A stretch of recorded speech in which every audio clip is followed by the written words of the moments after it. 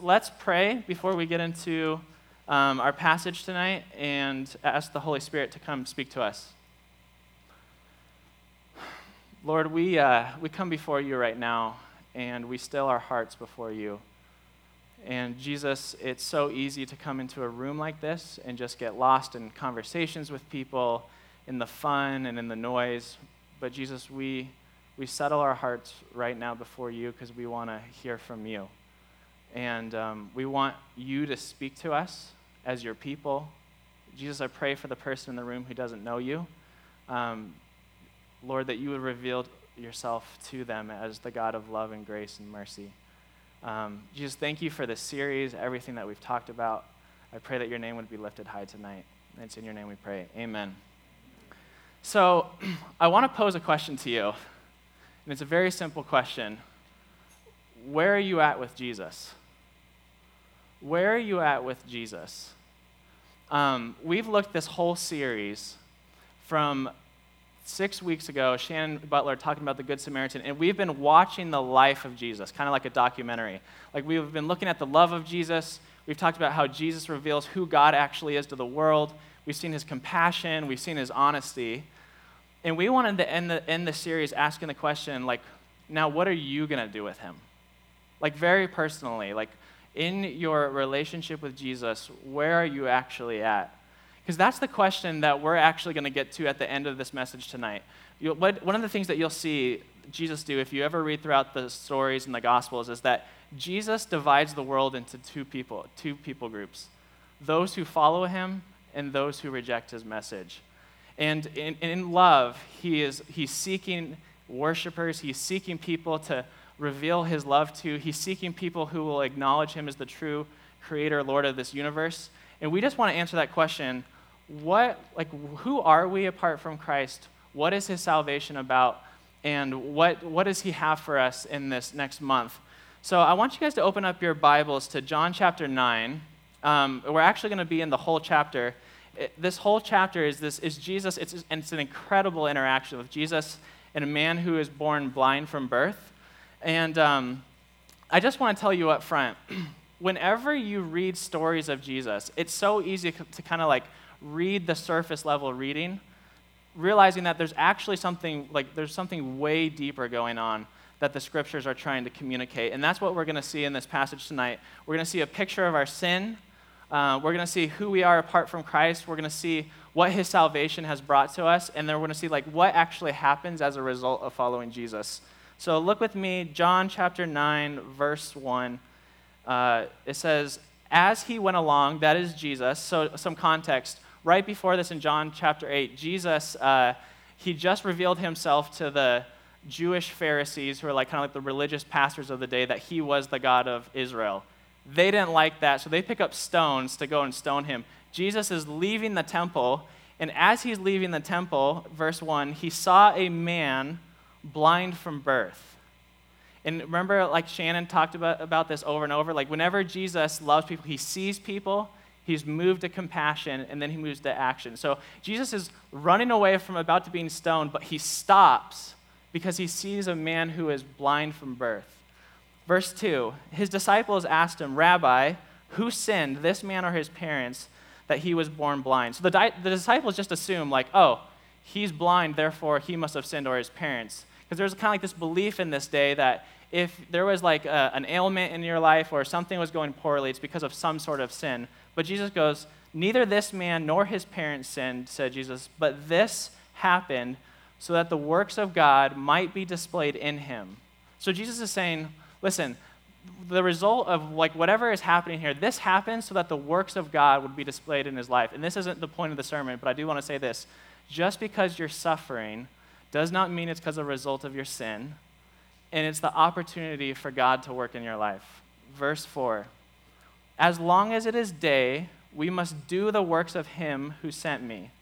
Night is coming when no one can work. So Jesus is saying, listen, the night is referring to his crucifixion. He's like, hey, it's day right now. We must do the works of God as long as it's day. Verse 5, while I am in the world, I am the light of the world. And then verse 6, after saying this, he spit on the ground, made some mud with the saliva, and put it on the man's eyes. Very sanitary. Verse 7, "Go," he told him, the blind man, "wash in the pool of Siloam." This word means sent. So the man went and washed and came home seeing. See, what we're going to see in this story is that it's like I said, it's very easy to read the story and go like, oh yeah, Jesus healed a man who was blind from birth. He did this weird thing with mud and spit, put on his eyes, washed off, now he can see. But here's what the scriptures are trying to show us. The picture of this man in his blindness, in his broken condition, it's actually a physical picture of what the spiritual reality is of our lives. So his physical condition represents who we are spiritually apart from the saving and rescuing work of Jesus in our lives. Does that make sense? So there's three things that we learn about, like apart from Christ, here's what we learn from this story. One, our sin prevents us from entering God's presence. Our sin prevents us from entering God's presence. This man, because he was blind, was unable to actually go to the temple and worship. So there was this thing, if you had any ailment, if you were considered unclean in any sense, it actually prevented you from going into the temple, which was where the presence of God actually was. And here's the thing, our sin, it completely separates us from the life and the love of God. Adam and Eve in the garden, they were created for fellowship with God. The scriptures speak of Adam and Eve walking with God in the garden. It's this beautiful picture. And because of our sin, and because of Adam and Eve's sin, God cast them out of the garden, so they're outside of God's presence. And here's this blind man. He's sitting outside the temple. He's not allowed to enter because of a physical ailment, which represents our sin that prevents us from interacting and having a right relationship with God. See, here's the thing. The scriptures teach that we were created, and I really, guys, want you to understand, we were created by Jesus, for Jesus, to have fellowship with him in his presence. Which is why when you are seeking in life, like I don't know how many of you guys have asked this or had this experience, like I know there's something more to life. Like I know there's something more to life, but I don't know what it is. It's because we're separated from the life of God. We're separated from the life of God. One of the next thing that we see is because of our sin, it prevents us from seeing and seeking Jesus. In this story, the man was blind, so there's no way that he could see Jesus. Like he couldn't see him, and because he couldn't see him, he wouldn't seek Jesus at all. And this is what the scriptures, that's a very clear picture of what happens to us and how we're born as Christians. And you may not be a Christian in the room, and you have no idea what the Bible teaches about sin. But like I said, the sin in us and the sin that we practice, it separates us from the presence of God, and it also prevents us from seeing Jesus and actually wanting to pursue him. So 2 Corinthians 4:4 says this. It says, "The God of this age," referring to Satan, "has blinded the minds of unbelievers so that they cannot see the light of the gospel that displays the glory of Christ, who is the image of God." So because of sin, we're blind to Jesus. Jesus is in front of us. We can show up into a room like this. We can see they're singing to this Jesus, but I just don't see his beauty. Do you know that experience before you knew Jesus? A Christian in the room? Your friends talked about Jesus. You heard Jesus preach, but I just couldn't see the beauty. It also prevents us from seeking him. Romans 3:3 says, "There is no one righteous, not even one. There is no one who understands. There is no one who seeks after God." Have you ever tried to get something or get somebody to love something that they just don't? You know how frustrating that is? Connor and I love Cafe Rio. We think it's so much better than Chipotle. Elishaba cannot stand Cafe Rio. And week after week, we're like, "Elishaba, how do you not get the Cafe Rio salad and the dressing that they have on it?" It's like, "Elishaba, don't you see how beautiful it is?" She's like, "There's just nothing that we can do." It's just no, it's trash. I won't even finish my meal. See, but that's biblically speaking, guys, listen, it's a funny image, but Scripture teaches because of sin, because of our fallen state, we look at Jesus apart from the work of God in our lives, and it's just not beautiful. It's not attractive. There's nothing that we desire about him unless we have eyes to see. The third thing we see that sin does in our lives, apart from Christ's work, is that sin is beyond the help of ourselves and others. How many of you know that experience? The blind man in this story, there was nothing that he could do about his blindness. There's no amount of money that he could save up. There's no amount of help he could get. There's nothing that he could do. His condition was so bad, there's nothing that he could do. And that's what the scriptures teach about our sin, that there's nothing that we can do to fix our problem. Our culture loves to say, if you just be a good enough person, if you just work harder, if you're just smarter. But you guys know, have you guys had this experience? And I have had it multiple times. There was a season throughout my life, I would say my senior year of high school, where it's almost like my second conversion. I knew Jesus from a young age, but then God did something new in my life, like senior year of high school, freshman year of college. Because I remember, night after night, crying, because I wanted to get out of my sin and I couldn't do anything about it. You guys know that experience? And if you're a Christian in the room, you know what I'm talking about. When you have this desire, I want to please Jesus, there's nothing I can do about it. I've self-will, I've brought friends, I don't know what to do. And scriptures are teaching, apart from Jesus, you can't do anything about your sin. You can't do anything about the power it has in your lives. So Jesus, in revealing to us this blind man who's in sin from birth, he's giving us, it's a picture of who we are apart from Christ before his saving work in our lives. But look at verse 5. It says, Jesus says, while I am in the light of the world. So Jesus, he's going up to the man who's born blind, and he's saying this, while I am in the light of the world, while I'm in the world, I am the light of the world. Then after saying this, he spit on the ground, made some mud with the saliva, and put it on the man's eyes. Go, he told him, wash in the pool of Siloam. This word means sent. So the man went and washed and came home seeing. See, the blind man's physical healing in the story is a picture of how Christ brings his salvation to our lives. But I need to tease this out a little bit because it's a really, if you just read this, you're this is really weird. Jesus is spit on the ground. He's never done anything like that in any of the other stories. What's John trying to tell us in his gospel about Jesus?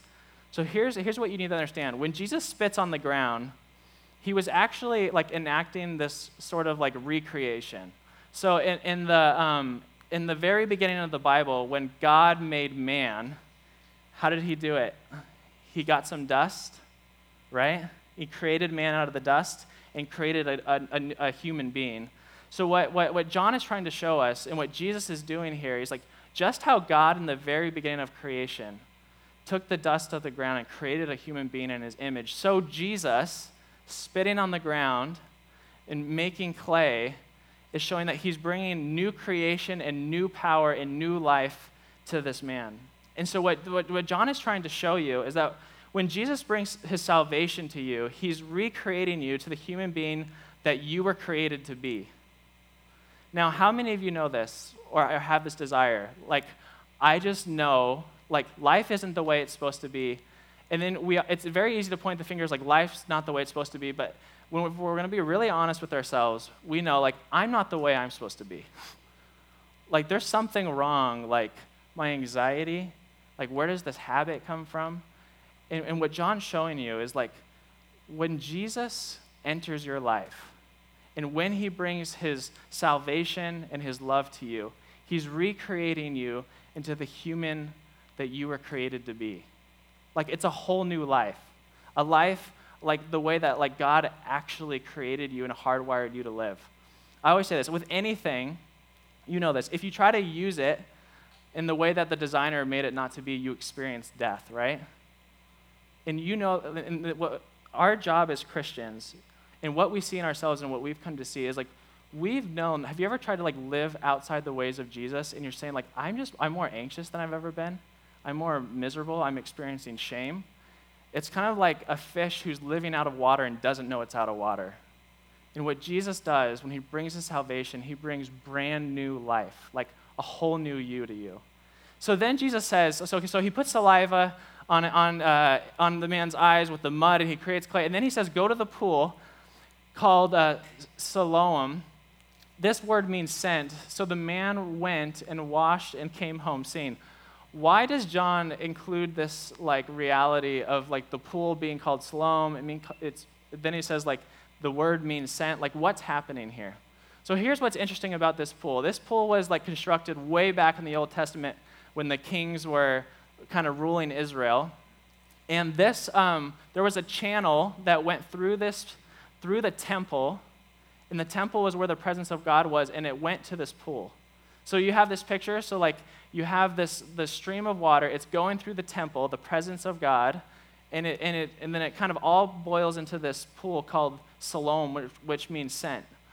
And what John is trying to show us here is that Jesus, who said he was sent from the Father? Jesus. Bible answer, Sunday school answer. Jesus, what John is trying to show us here is that Jesus, being sent from the Father, is the place that we're supposed to wash and find freedom and forgiveness of sins and healing. So the point of this whole thing that's kind of like wordy and you don't know what's going on, the point is that Jesus is telling us that if we want to escape the darkness in the world and the darkness in our lives, we must first wash ourselves in the blood of Christ shed at the cross. Like this beautiful, like at the cross, Jesus absorbed our sin, and he absorbed the punishment for our sin so that we could have freedom, cleansing, and forgiveness. See, the cross of Jesus not only frees us from the punishment of our sin, but also the power of our sin. See, a lot of us, like we want forgiveness of our sin, but we also want like freedom from the power of it. Like, I just don't want to be forgiven. Like, I want power to be made new. And that's exactly what John is trying to tell you with Jesus. He's saying, listen, Jesus is recreating you to the human you were created to be, and he can wash you and cleanse you of all sin and unrighteousness. But here's the thing. We have to be obedient to go to the cross. The blind man, have you noticed? Like, so Jesus, he does the whole dust, mud, kind of spit, saliva thing, puts on his eyes, and then he says, go and wash in the pool called Sent. And before he experienced healing, he had to go to the cross and listen to Jesus' voice. And what the invitation tonight from Jesus, from the story is, have you gone to the one who can cleanse you from your sin? Like, have you gone to Jesus? Christian, when's the last time you really went to Jesus with your stuff? Like, you really went to Jesus, like, Jesus, like, I can't get over this addiction. I can't get over this depression. I can't get over this anxiety. I need you to recreate me into the human being that you created me to be. I need to find healing. Jesus, would you heal me? Jesus, I need to be cleansed. Will you cleanse me? And I would say if you're an unbeliever in the room, don't you want that? Like, isn't there something in you? Like, there's a restlessness that you have that just goes like, I want something more than this. Like, I know I'm not the way I'm supposed to be. The invitation of Jesus in this story is to come, and I'll give you new life, life to the full, and it's to come wash in the blood at the cross. Like, complete freedom, complete forgiveness, complete cleansing, and I will give you spiritual sight. See, here's what happens now as a result. Like, once you've experienced, like, this is who I am apart from Christ, this is the healing power of Christ in my life, look what happens as a result of our salvation. Look at verse 8. So the man went and washed and came home seeing. So he's been given sight. Verse 8, his neighbors and those who had formerly seen him begging asked, isn't this the same man who used to sit and beg? Some claimed that he was. Others said, no, he only looks like the man. Could you imagine being the man? Just like, no, I swear it's me. They're like, no, it's not you. Others said, no, he only looks like him. But he himself insisted, I am the man. How then were your eyes open, they asked. He replied, the man they called Jesus made some mud and put it on my eyes. He told me to go to Siloam and wash, so I went and washed, and then I could see. Where is this man? They asked him. And then he says, I don't know. See, Jesus' healing in this man's life was so radical and transformational that people couldn't even recognize who he was. And what that shows us is that when Jesus heals you, When Jesus recreates you to the human being that you were made to be, when he cleanses you of all your unrighteousness and of all your sin, he will transform you into the type of human being that others go is that even the same person? How many of you have had a friend? I was thinking about this today. I have a friend that I went to high school with. And in high school, so started getting into drugs, when we talked about the blindness to Jesus, totally, there's nothing about Jesus that was engaging to him, at all. Went to college with him. I worked with him, and same thing, but even deeper into darkness, to a point where I'm just there's nothing in his life that he wants to do, with Jesus. Then literally over a course of a couple of years, we get reconnected through a girl in my RC that he's now dating. And she goes, I'm like, who's your boyfriend? And then she says his name. I'm like, wait, what? I was like, is he following Jesus? Why are you dating him? Kind of a thing. And I'm not kidding. He's shown up to my RC twice now as he is a whole new person. God has completely changed his life. Absolutely, completely changed his life. And I'm like, who could have done that? Who could have done that? And it's just and that's exactly what this story is trying to say, is when Jesus gets a hold of somebody, he radically changes them to people, the people in the story that goes, are you even the same person? That's the same thing I'm asking internally. You're not even the same person. There's something that's happened to you that's so radical, that's so transformative, that it couldn't have been you. And it couldn't have been some external, just fix some things to get better. Jesus radically worked in his life. And this is the point I want you to get out of this. Jesus never saves someone that he doesn't also change. And that's good news. Jesus never saves somebody that he doesn't also change. And so here's some questions, honestly, that we need to ask of ourselves as followers of Jesus. One, have people seen change in your life since you came to know Christ? Have people actually seen the transforming work of Jesus in your life since you've came to know Christ?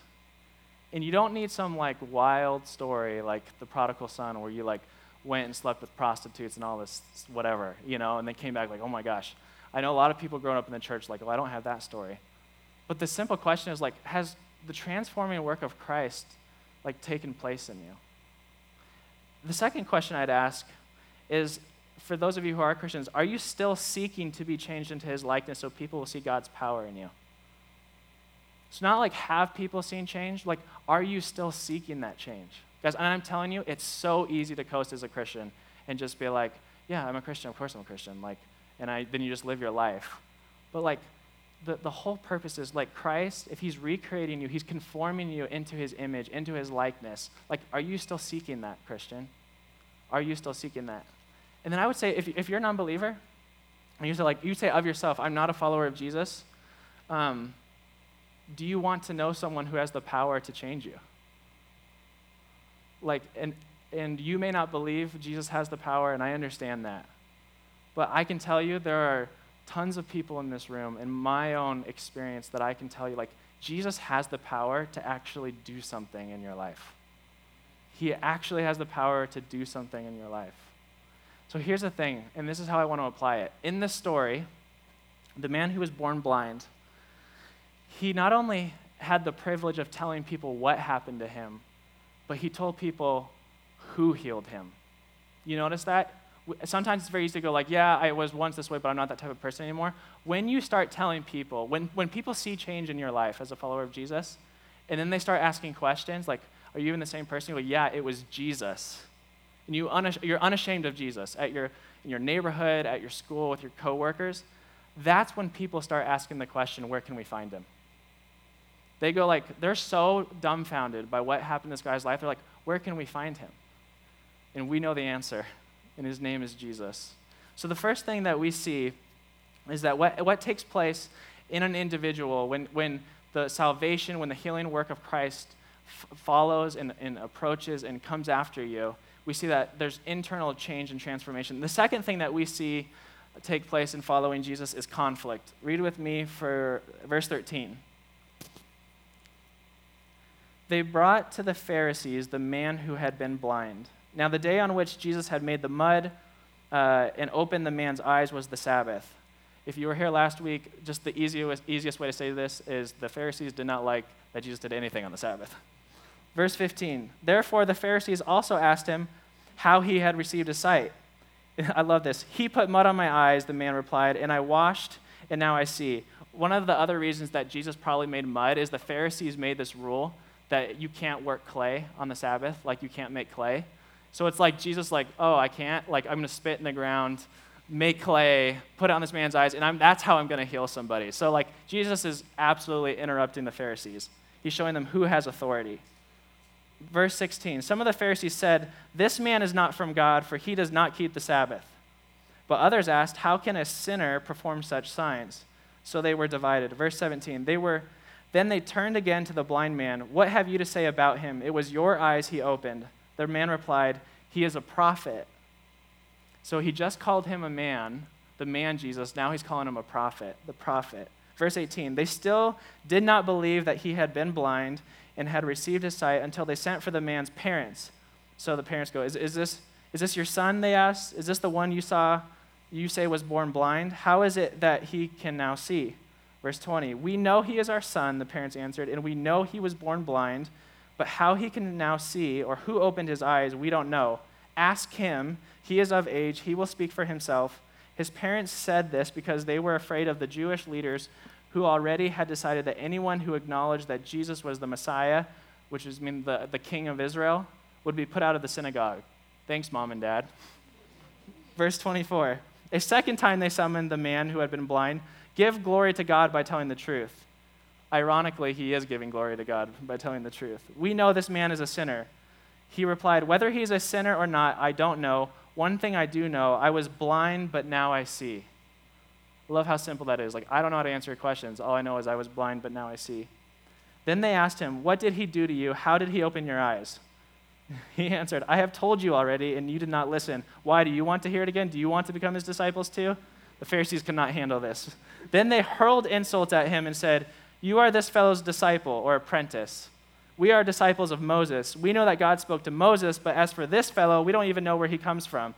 And they're probably referring to the fact that they think Jesus was born outside of wedlock, so they're trying to call him a sinner at this point. Verse 30, the man answered, now that is remarkable. You don't know where he comes from, yet he opened my eyes. I love the character of this guy. We know that God does not listen to sinners. He listens to the godly person who does his will. Nobody has ever heard of opening the eyes of a man born blind. If this man were not from God, he could do nothing. To this they replied, you were steeped in sin at birth. How dare you lecture us? And they threw him out. See, one of the things that we learn from this scene is that following Jesus inevitably brings conflict. And when they say like they threw him out of the synagogue, it wasn't mean like get out of 710, you're not allowed to come back. It was like the synagogue life and the Jewish culture was like one big thing. So throwing him out of the synagogue, like legitimately it'd be better if you moved away from the area and went somewhere else. Like you were completely ostracized from the community. So his parents, out of fear, go, I don't know, we don't want to be a part of this. People don't even, like his neighbors are like, is it even you? And then the Pharisees throw him out of the synagogue. And here's what we learn from this. And guys, I really want you to understand this. Like there is, and this is like the negative part of like, but I hope I bring out that it's actually beautiful. Like following Jesus will cost you. And some of you know this. Like following Jesus, it will cost you. And so I kind of want to speak to two people in the room because I was like, there are totally these two like different types of people in 710. There's the person who goes, one, honestly, following Jesus for me doesn't really like bring much conflict at all. Like that's not my experience at all. The other person goes like, oh, I experience conflict for following Jesus like crazy. So let me speak to both people really quick. The first person who says, I don't really experience conflict from others for following Jesus, I just want to present maybe something that might mean. Maybe it's a version of following Jesus that's more culture-defined and self-defined than Jesus-defined. And I'm telling you in America, like whatever the American version of Christianity is, where it's just like, I believe some facts about this person, I go and live my life kind of however I want, I just try to be a little bit of a better person, like maybe I won't sleep around with as many people, maybe I'll be a little bit nicer. I won't like lie as much. And that's a little exaggerated.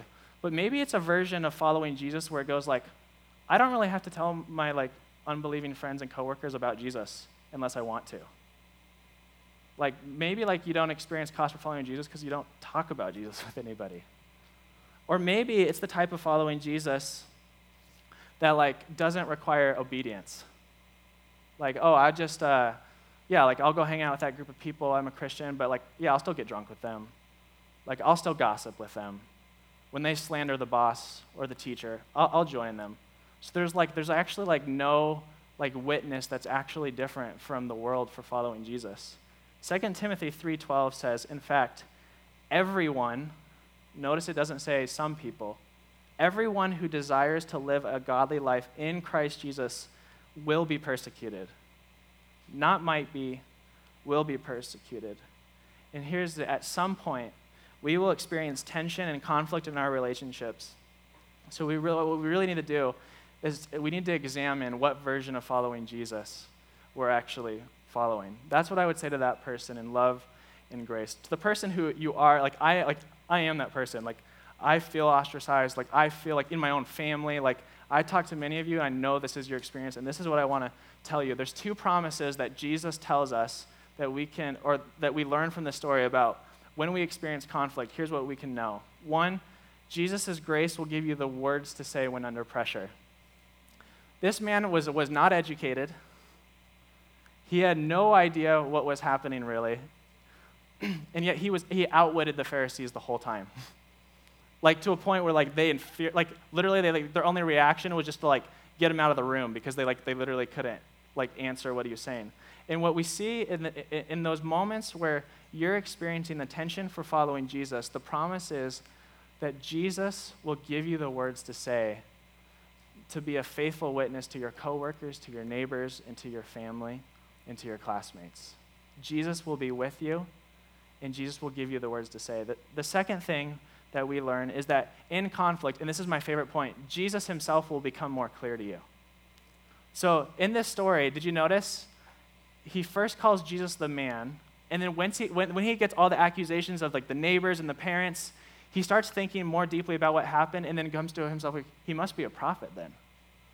And then, as you'll see in a second, then he comes to a fuller realization of Jesus that he's the Son of Man, which is essentially God, is God. And so what Jesus is showing us in this passage is that when you've experienced external conflict and pressure for following Jesus, it causes you to slow down. And you know this if you've been in this experience. It causes you to slow down and re-examine Jesus and like who he is and what he's doing in your life. And in that moment, you get to have the gift of Jesus becoming more real to you. Philippians 1:29 says, "For it has been granted to you," granted, a gift, on behalf of Christ, not only to believe in him, but also to suffer for him. I'm telling you, when you stand up for Jesus, when you witness for Jesus, when it costs you, like Jesus will become so, like he'll be so close and he'll be with you. He will not abandon you. He is with you in conflict. And so let's finish the story and let's see what happens in this whole scene. And then we'll end it here. So verse 34, they threw him out of the synagogue, which means they threw him out of the life of the community. Verse 35, Jesus heard that they had thrown him out, and when he found him, he said, "Do you believe in the Son of Man?" "Who is he, sir?" the man asked. Think about this. He hasn't even seen Jesus up to this point with his eyes. "Who is he, sir?" the man asked. "Tell me so that I may believe in him." 37, Jesus said, You have now seen him. In fact, he is the one speaking with you." Verse 38, then the man said, "Lord, I believe." And he worshiped him. So I love this. Think about the picture of this. Jesus catches wind that he has been ostracized from the community. Jesus seeks him. Jesus is seeking you. Jesus seeks him, and then he reveals his full identity to him. Does that sound familiar to any of your stories? Jesus coming after you, reveals himself to you, and the man bows down and he worships Jesus. Listen, Jesus was a Jewish man. Jews knew that the only person ever to receive worship was God alone. So for Jesus to receive worship in this moment was acknowledging that he was divine, was acknowledging that he was God.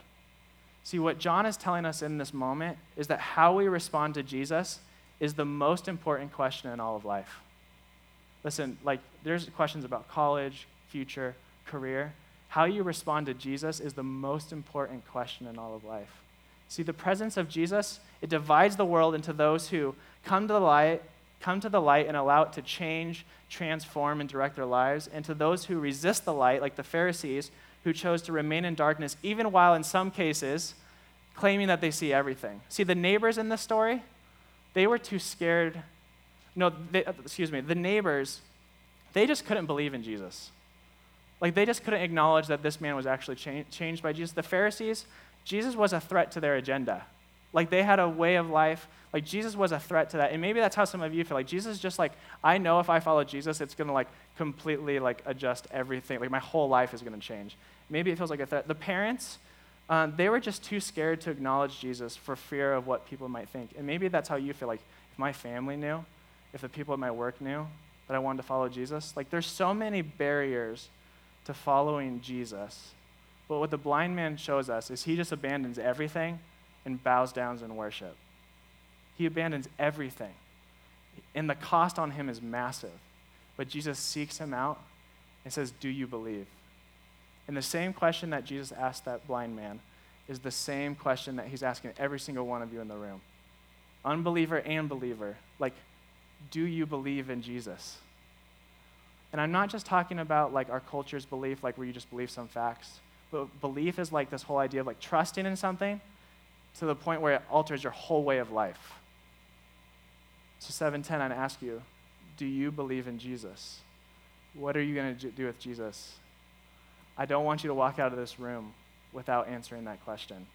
And the last thing I say before I'm going to pray is it's not like, yes, I believe in Jesus, no, I don't, and maybe. To not make a decision about Jesus is to make a decision about Jesus. When Jesus presents to you his salvation, he acknowledges the brokenness in you, the sin in you, the rebellion, the hostility, and he brings his healing power and says, listen, like I can heal you. Like you don't have to remain in darkness. And you go, I'll think about it. That's a decision. So let me ask you again, do you believe in Jesus? Let's pray.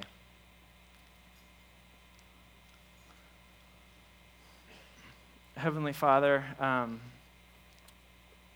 Jesus, we acknowledge that you are the Lord of all creation, that you are worthy of our worship. Just as the man who was blind, who you gave sight, bowed down and worshiped, so Jesus, we bow down and worship you. Lord, we ask that you would your Holy Spirit would fall in this room. God, that you would meet each heart and each person where they are in this moment, that you would reveal your love and your grace and your mercy. And it's in your name that I pray, amen. We're going to enter a moment, just 30 seconds to a couple minutes of just individual prayer. And while the band gets ready to sing and to lead us in worship, I want you to sit with that question. And Elishba, I don't know if you mind putting that verse up on the screen, verse 35, where Jesus asked the man, do you believe in the Son of Man? And I just want you to look at those words, and I want you to picture yourself as the man who was born blind, who we are. And I want you to think and process and picture Jesus asking you that question. Picture his face. Picture him looking at you, the love and the compassion and the kindness. And then have a moment with Jesus. Process that question with him. How would you respond to him? Jesus can handle your doubts. Jesus can handle your struggles. Doesn't matter how big of a sinner or how far you think you're gone. Jesus' grace is way more powerful. His forgiveness is way bigger than anything that you can make of your life. Just picture and ask that question, do you believe in the Son of Man? And pray in Jesus and process that with him. So take a couple of seconds, spend some time praying, and then we'll sing to our Lord together.